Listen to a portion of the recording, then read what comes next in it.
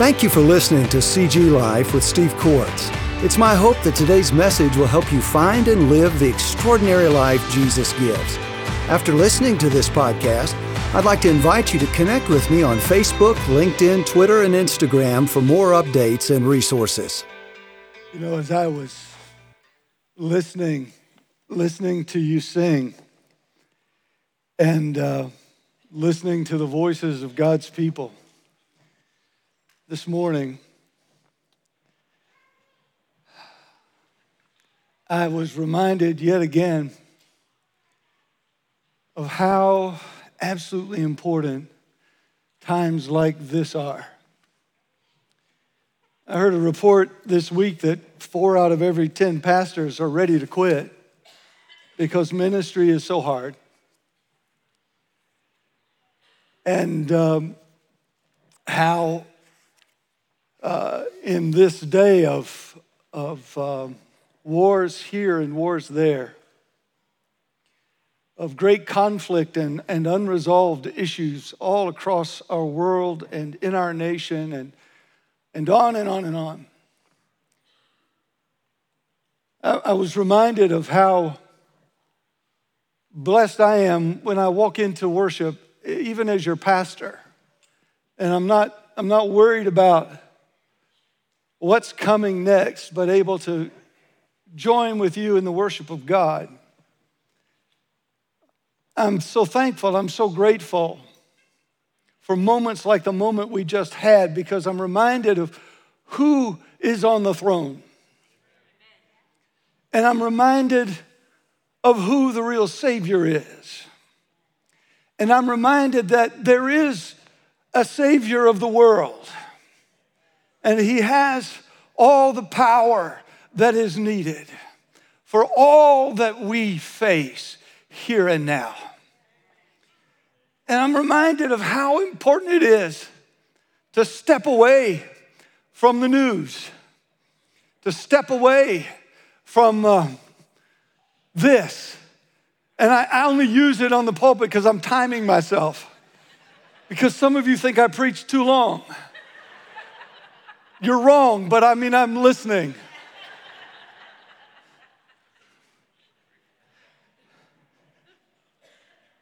But I'm reminded of how important it is to step away from this and step into the presence of God and step into who He is, what He's done, and what He's promised. How important all of that is for you and for me. I couldn't make it without at least gathering with you one time through the week. Just not the same. It's just not the same. It's just not the same. It's just not the same. All right, well, that's your first sermon. Let's get on to the second one. I want you to take your Bibles and turn with me, if you would, this morning to Matthew chapter 28. We're finishing up our series entitled Stronger. And I want to explore with you this morning what makes a church strong and what makes a church healthy, by exploring what I believe to be the most important questions any church can ask. They're important because when a church gets these questions and answers right, when it lives intentionally by these answers, that church becomes stronger, that church becomes healthier, and encourages its members to be the same. The most important questions in my view are these. They are, why do we exist as a church?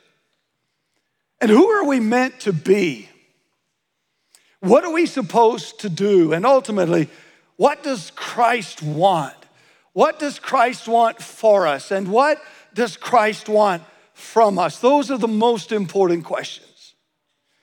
And asking and answering these questions persistently has been our way over the years at Center Grove of guarding against the human tendency that we all share to think of ourselves and what we want, especially in relation to the church. If we're honest, we can lose sight of what Jesus wants and slip into the deadly habit of making church about us, of making life about us. But the reality is that at its core, the church of Jesus Christ has nothing to do with us and what we want, but has everything to do with Jesus and what he's done for us and what he wants from us and for us. If you're a guest today, we're glad you're here. Some of you are just passing through, and I hope in some way this will encourage and strengthen you. Some of you are guests joining us for the first time. Some of you are regular guests, and you're taking a serious look at making Center Grove your church family. And I think that today will be a good way for you to know us and to see our heart.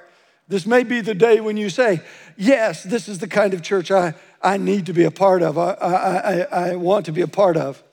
But regardless, I'm happy that you're here. We're happy that you're here, and we're glad for you to see and hear what we're really passionate about and what we're aiming for as a church under Christ. Now, the answers to these questions don't come from us. They don't come from a committee or a church vote or our denomination. They come from Scripture and what God says he desires of all his people. And at the heart of who we are and the heart of the answers to these questions is a mission and a purpose that come directly from Jesus in the form of a commission. Matthew 28:18-20 is known, of course, as Jesus' Great Commission. And before the crucified and resurrected Jesus ascended to heaven, this is what he said to his disciples. He said, all authority in heaven and earth has been given to me. And he says that as a way of giving us confidence, as a way of giving us certainty. And he says, on the basis of my authority, here's what I'm calling you. Here's what I'm asking you to do. Go. I'm asking you to go. Therefore, on the basis of my authority, and make disciples of all nations, baptizing them in the name of the Father and of the Son and of the Holy Spirit, teaching them to observe or obey all that I've commanded you. And behold, he says, I am with you. This one with all the authority, I am with you always to the end of the age. And so our clear mission is to make disciples or followers or apprentices or learners of Jesus, people who are learning how to live, how to do life with him. Faithful disciples of Jesus are people who have heard his call and yielded to him when he says in Matthew 16:24, if anyone wishes to come after me, if anyone wishes to follow me, be a disciple, he must or she must deny himself, yield control of his life, yield of control of her life, yield control of the priorities of life consistently, constantly as a matter of living. Take up a cross, take it up daily, and follow me. Follow my example. Obey my teaching. Disciples are people who are preeminently learners, and they're learning to live their lives constantly saying no to themselves and yes to Christ. They're learning to live their lives with him, first as a priority and then for him in obedience.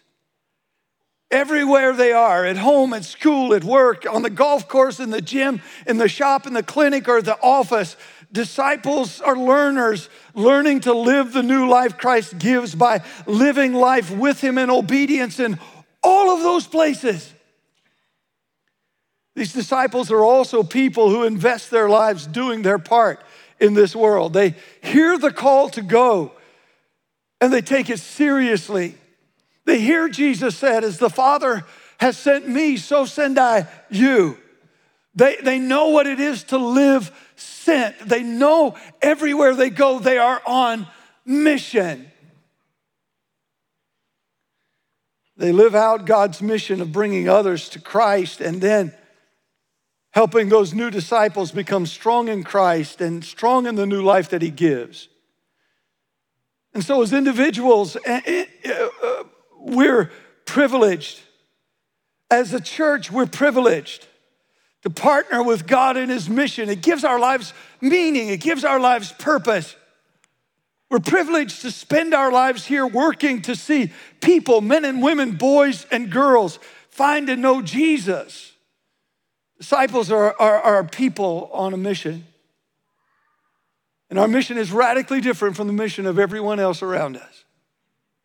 We are not on a mission to make money. We are not on a mission to make a name for ourselves. We are not on a mission to have the best vacations before we die. That is not our mission. We're not on a mission to please everyone. We're not on a mission to make everyone accept us or hope that everyone accepts us or approves of us. That is not our mission. We're not on a mission to live 100 years. And trust me, the older you get, the less you want that.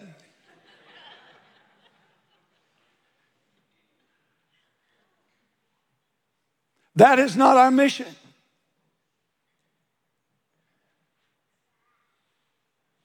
Our mission is not to raise the best families the world has ever seen. But our mission is His mission. And He's on a redemptive mission to bring lost, hurting, and broken people to Himself. The mission that He's given us is a mission to make an eternity's worth of difference, not a temporary worth of difference, an eternity's worth of difference. Disciples are people on a mission. We understand that as a church.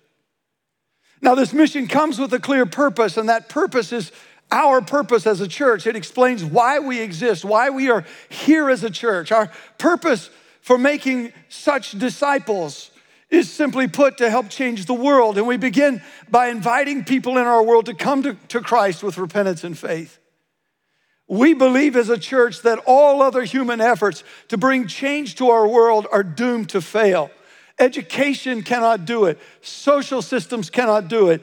Governments cannot do it. Political parties cannot do it. No presidential candidate can do it. No senator, no member of the House of Representatives, no Supreme Court justice, no majority on the Supreme Court. None of these things ultimately can change the world. Laws cannot change the world. I'm not saying that none of this matters, so don't hear me say that. I'm not saying that. But what I am saying is, if you think those things will change the world, you're wrong. And history shows it to be the case, and Jesus teaches us the same. We as a church are deeply committed to the premises that only changed hearts can change the world. And only changed lives, changed by changed hearts, will change the world. It's changed hearts and lives and a changed world, ultimately and finally, that Jesus offers and that only Jesus can offer and actually deliver on.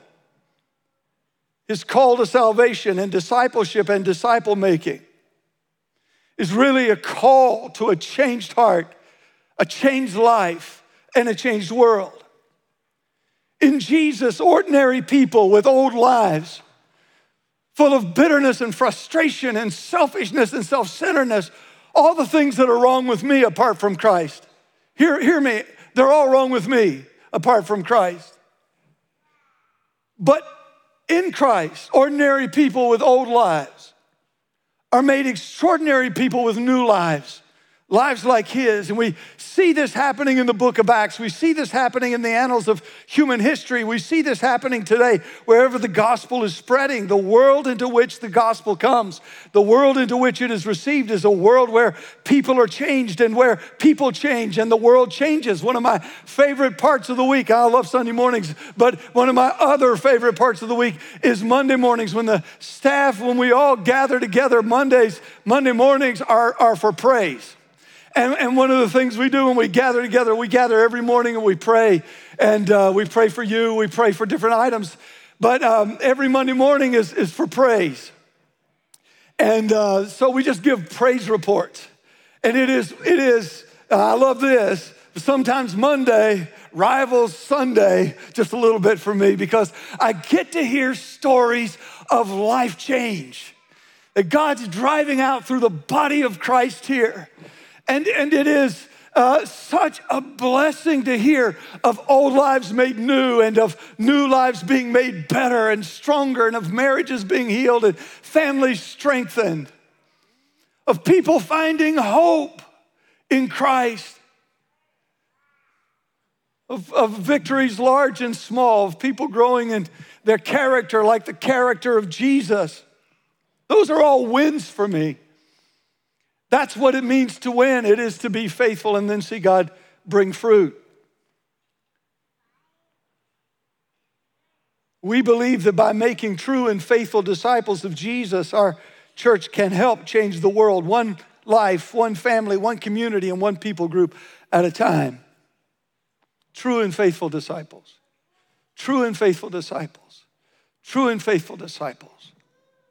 So when someone asks, who are you and what do you do? Why are you here? And why do you exist as a church? Our answer is we exist to make disciples who make disciples and help change the world. And we believe as a church that this is the mission and the purpose that Jesus wants, and that we believe this.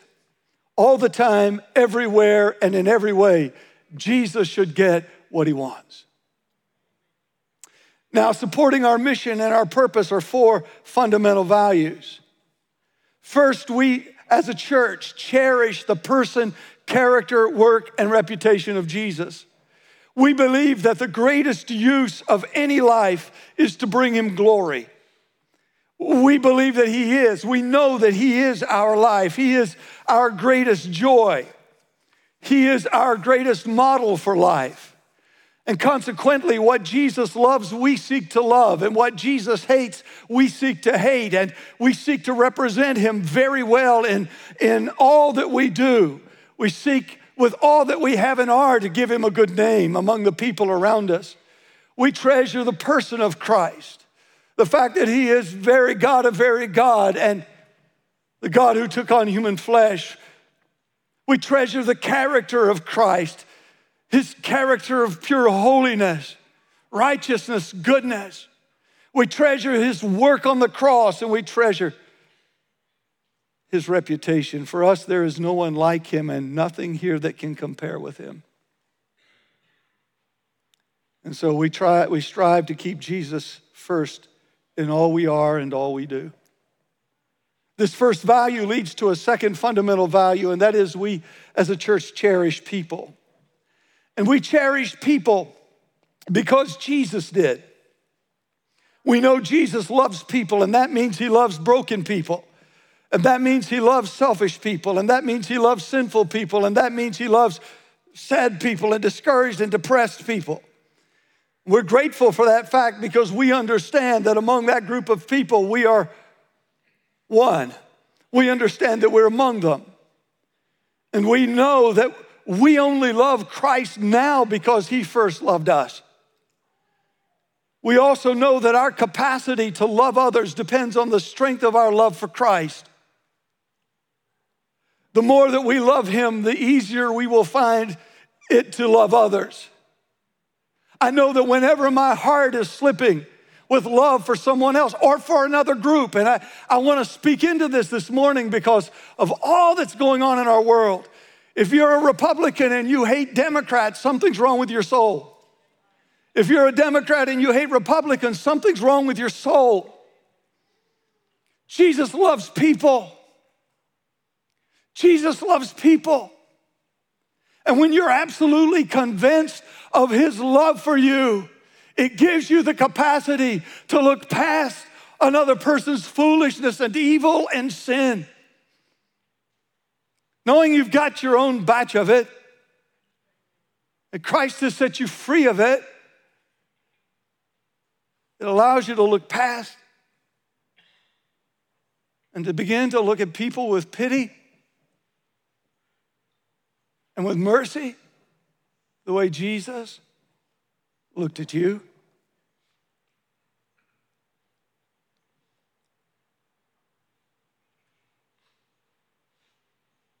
We know that our capacity to love others depends on the strength of our love for Christ.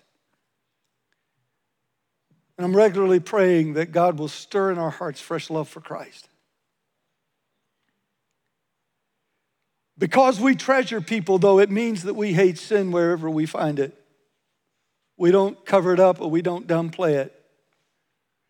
What the scripture says is sin, we believe is sin. We don't adjust it, we trust it. But we hate sin wherever we find it, especially when we find it in us. Why? Well, for the same reason Jesus does. Because sin destroys. Sin destroys people, relationships, communities, and nations. Wherever sin flourishes, human beings cannot. And that's a different way of looking at sin. It's a different way of looking at it when it's present in our own lives. It cuts us off from the flourishing that God has for us in Christ.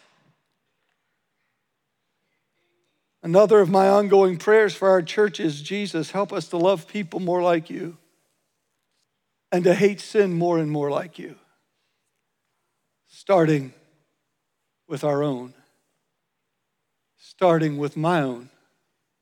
Help me to hate it.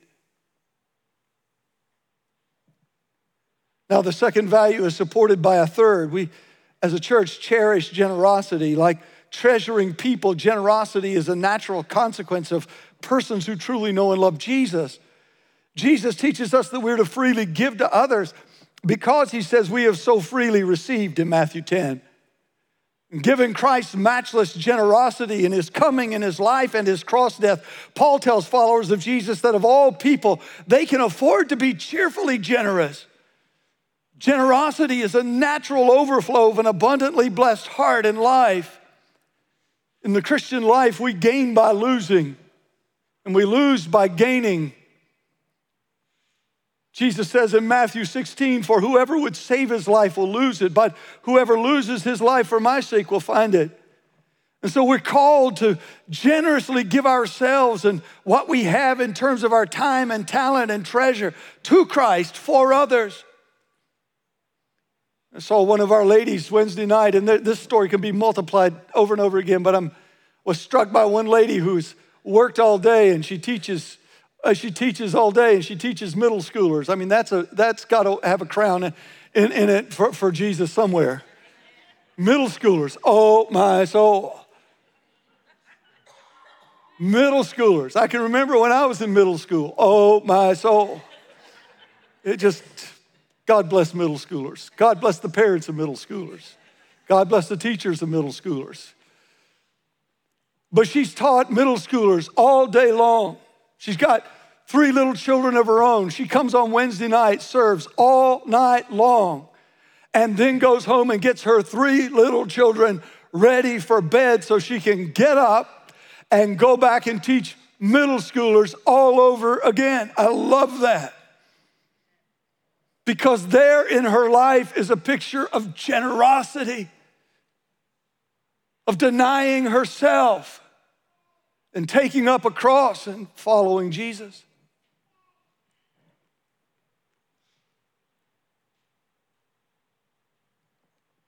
When we're generous, ministry and missionaries are supported. The hurting are helped. Children are introduced to Christ in gospel living. And I'm just so grateful, I'm so thankful that God is pouring out on our church in these days so many children, so many boys and girls. And I want them introduced to Christ. I want them to understand the gospel. I want them to be ready and prepared for the world that is coming and already is here. But when we're generous, children are introduced to Christ, family are strengthened, and adults are equipped. And we personally find the life Jesus gives when we live generously as Jesus lived. To follow Jesus is to be generous. To follow Jesus is to be generous. I want to challenge you in that. Freely you've received, freely give. I'm so grateful, I'm so thankful for those of you who give week by week financially. I'm grateful for those of you who give week by week with your skills and your time and your talent, because you make an extraordinary difference. And I want to remind you, the generosity that God gives to us is just not limited to one or the other. I can't be generous with my time and not generous with my money. Being generous with my time is not a substitute for being generous with my money. Being generous with my money is not a substitute for being generous with my time or my gifts. It's all of those things, all of those things, all of those things. Now, here's what I know. There are many of you who were never trained or taught in generosity when it comes to financial giving. And okay, I understand that. I understand that. Probably I need to do some teaching on that, and I should.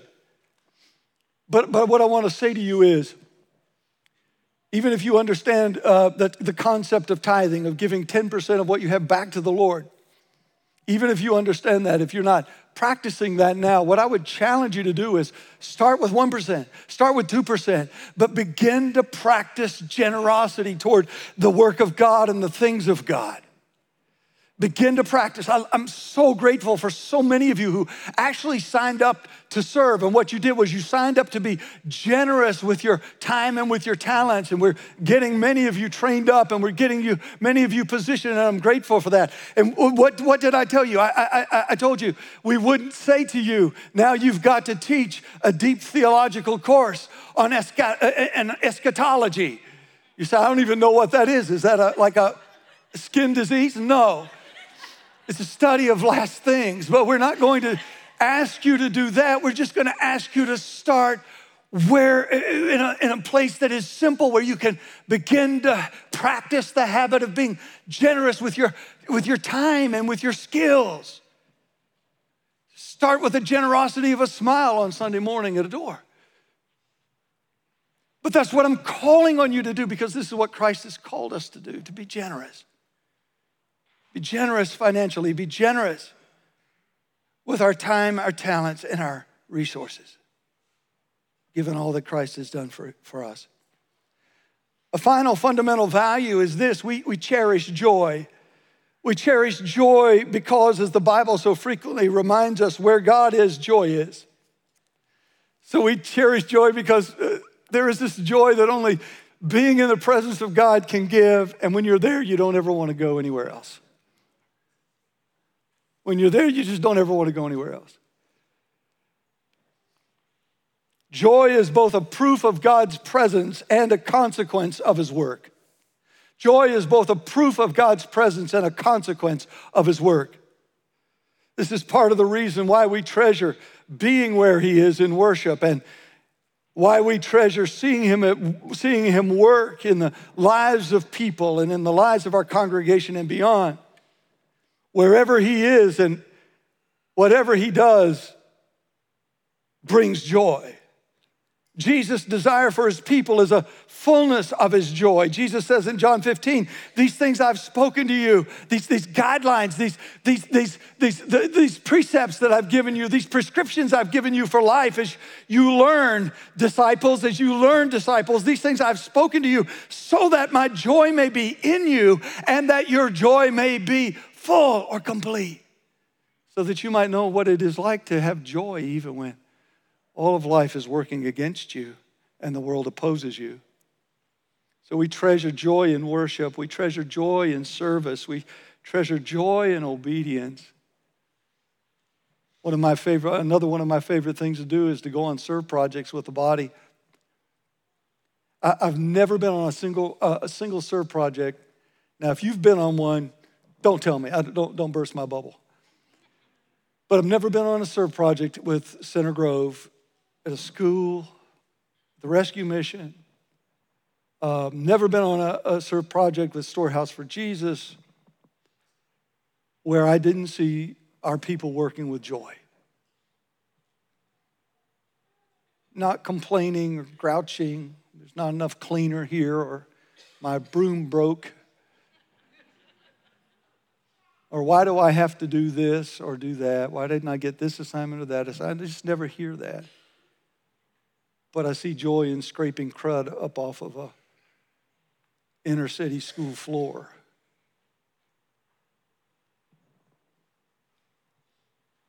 Joy in stooping down to lift others up, to find Jesus. Now, it's these core values that promote in us what I call an outside-in way of thinking and living, rather than the normal inside-out way of thinking and living that puts self ahead of everyone else.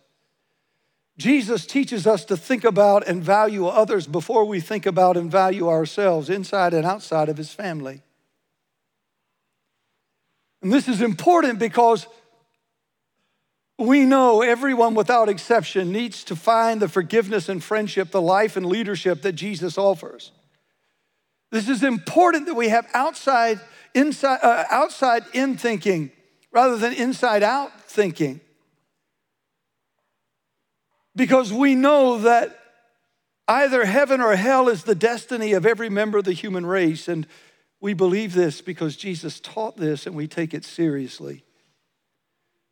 For those who cross the line of faith and trust him, there is real life here and life forever. For those who don't, there is death here and death forever in separation from God. And so because we cherish Jesus and because we cherish people, we seek to spend our lives joyfully and generously because of all that Jesus has done for us, with a great longing to see people find life in Jesus.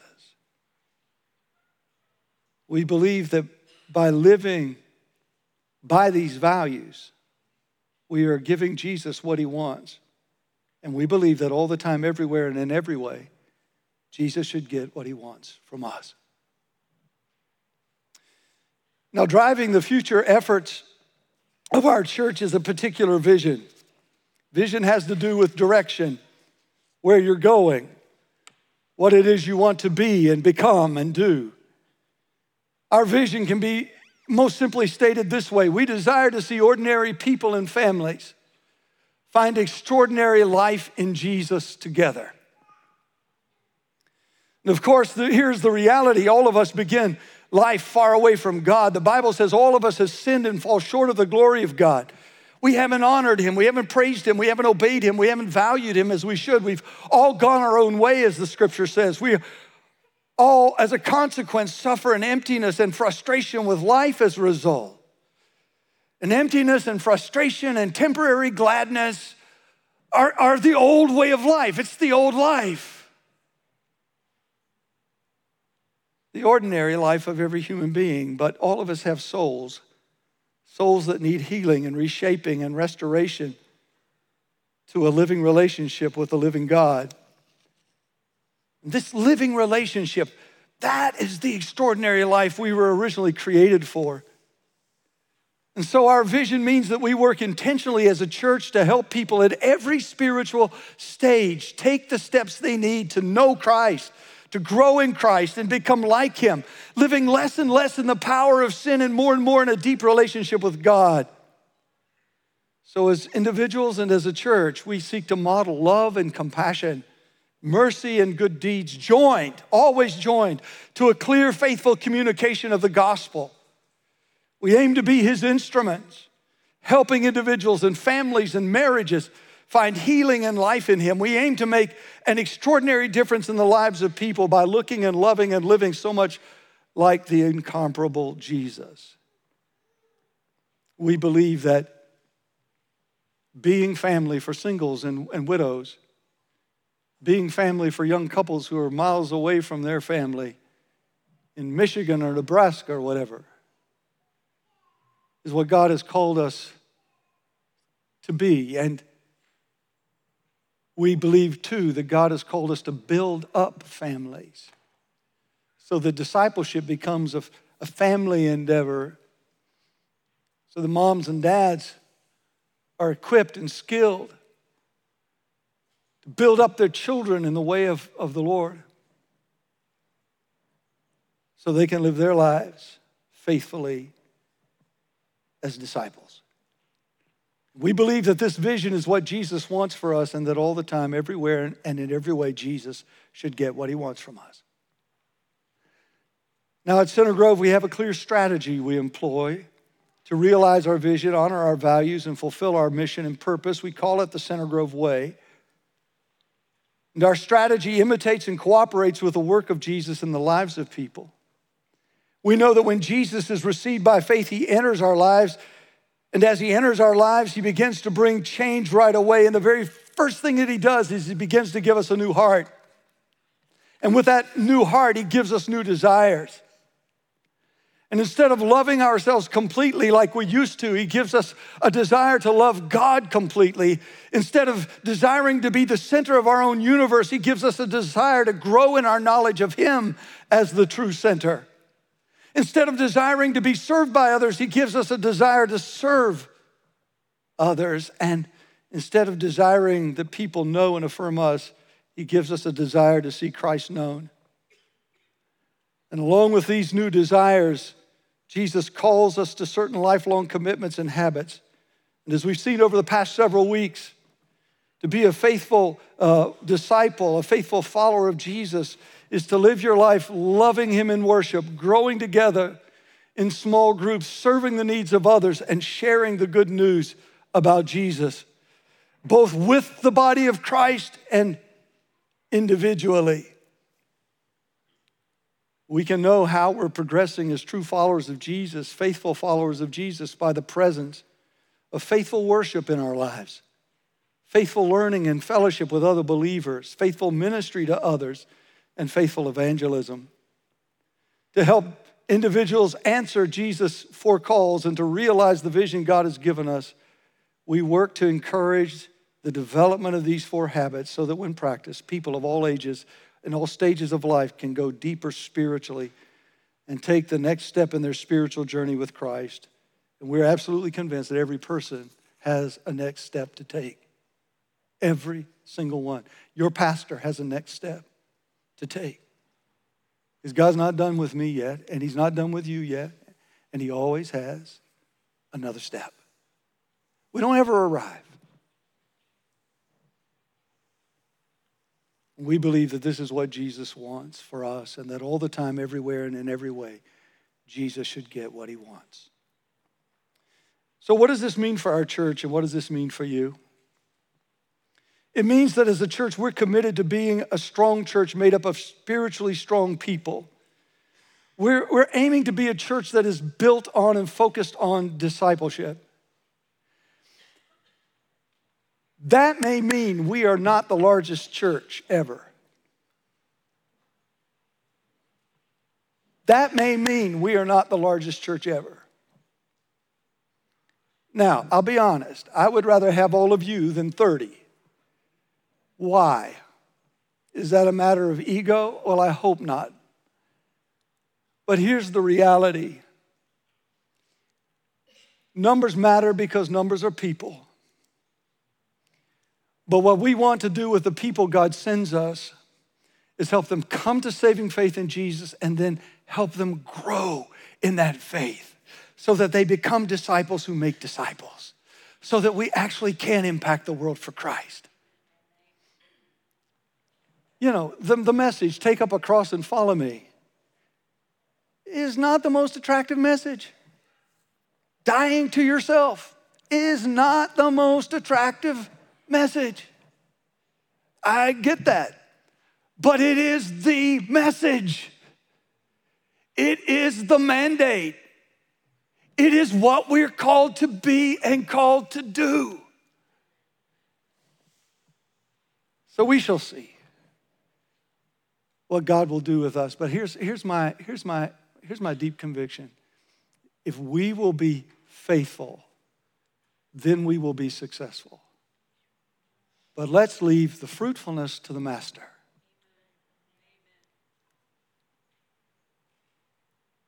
If we're overrun with children, and we are, that's his decision. Now, some of you are helping with that. I'm grateful, but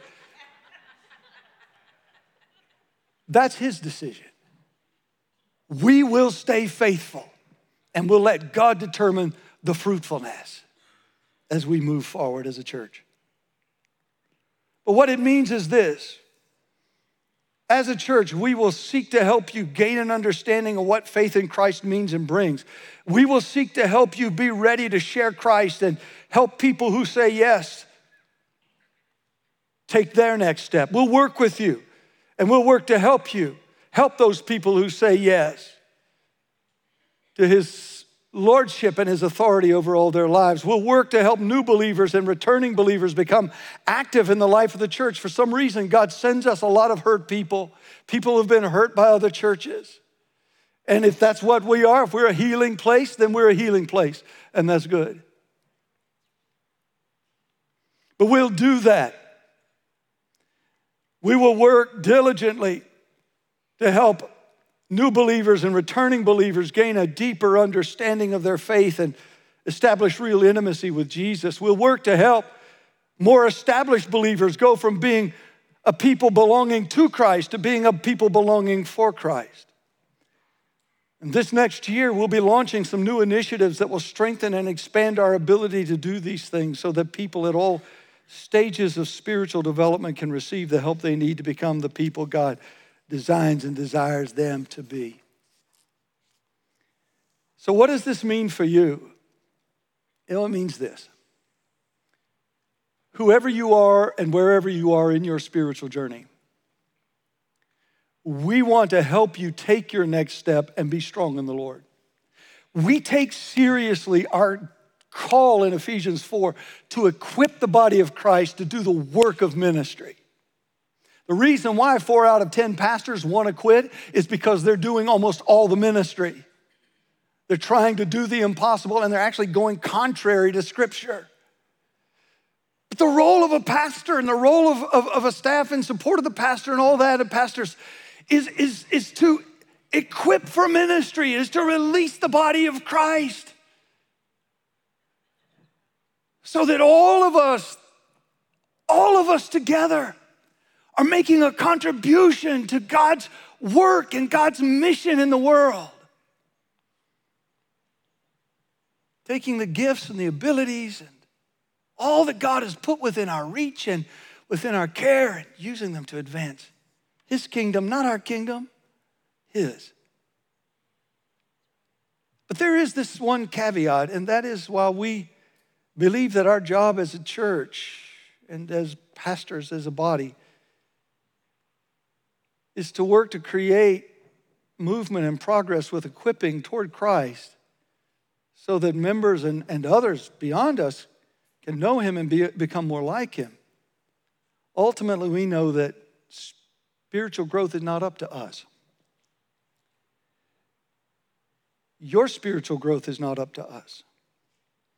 You've got to take the actual steps to pursue Christ, to grow closer to Him. And listen, if you say, I'm having a hard time pursuing Christ in this way or that way, I don't know how to read my Bible, I don't know how to pray, I don't know how to share my faith, I don't know how to deal with this sin. I'm in a situation in my family and I don't know what steps to take. Reach out to us, that's why we're here. Now, we don't have all the answers. We've got some good guidance from the Word. But that's why we're here. But you have to take the actual steps to pursue Christ, to grow closer to Him. You've got to align yourself with Christ's call to love and grow and serve and share. You've got to allow the Holy Spirit to do the work that only He can do in your life. So as we close this series, Stronger, I want to pose to you 4 questions.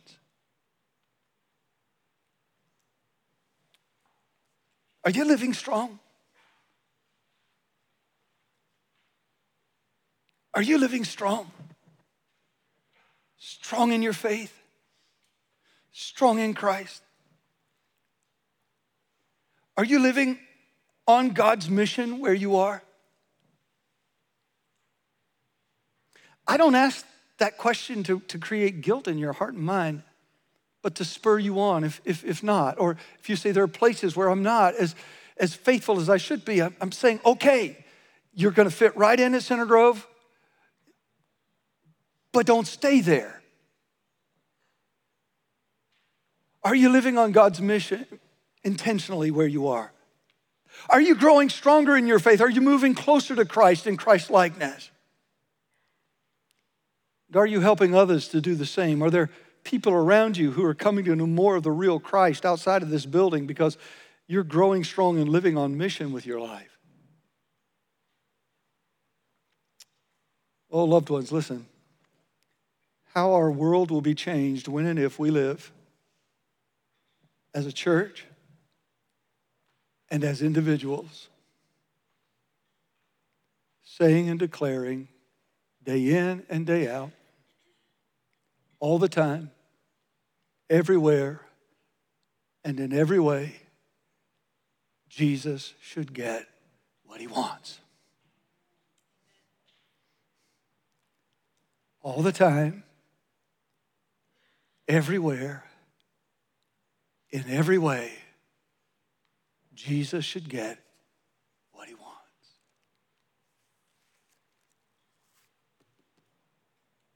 What he wants.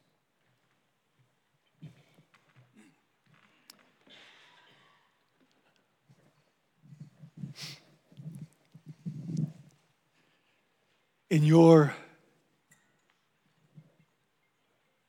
role in your family, in your role at work, in your role in your neighborhood,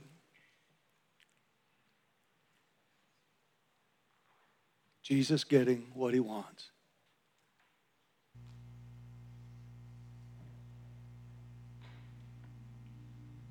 No to self, yes to him. Ultimately, that's the extraordinary life. That's the life he wants for us. It's the life he gives to us. And I just got to tell you, it's not easy, but it's a great life. It's a great life. In fact, it's the greatest life.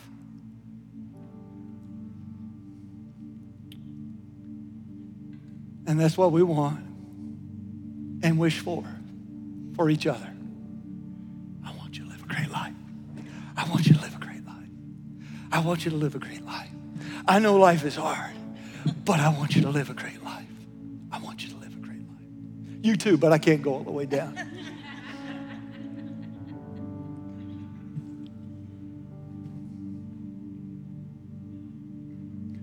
Our world is in incredible trouble. There are a lot of opportunities to be worried and concerned and anxious. We have a Savior. We have a Savior. And he is Lord. And he is good. His mercy endures forever. And he gives us a life worth living. And as a church, we're committed to challenge and to dare each other to actually rise up and live that life. Let's stand together all across the room. Oh, Father God, maker of heaven and earth, we come into your presence this morning rejoicing, for we have a Savior who is like no other. He came to be where we are so that we could be as he is. How thankful, how grateful we are, Lord, that as we live in a breaking world, we know the healer. And we've been healed. And we're being healed. And one day we will have the ultimate healing. We're grateful for that. Oh God, stir within our church, I pray, a fresh love for Jesus, a greater love for people. Grant to us a fresh wave of generosity and grant to us a deep joy. That is our prayer for Jesus' sake. All God's people said. Amen, amen. All right. I want to invite our prayer team to come. Some of you this week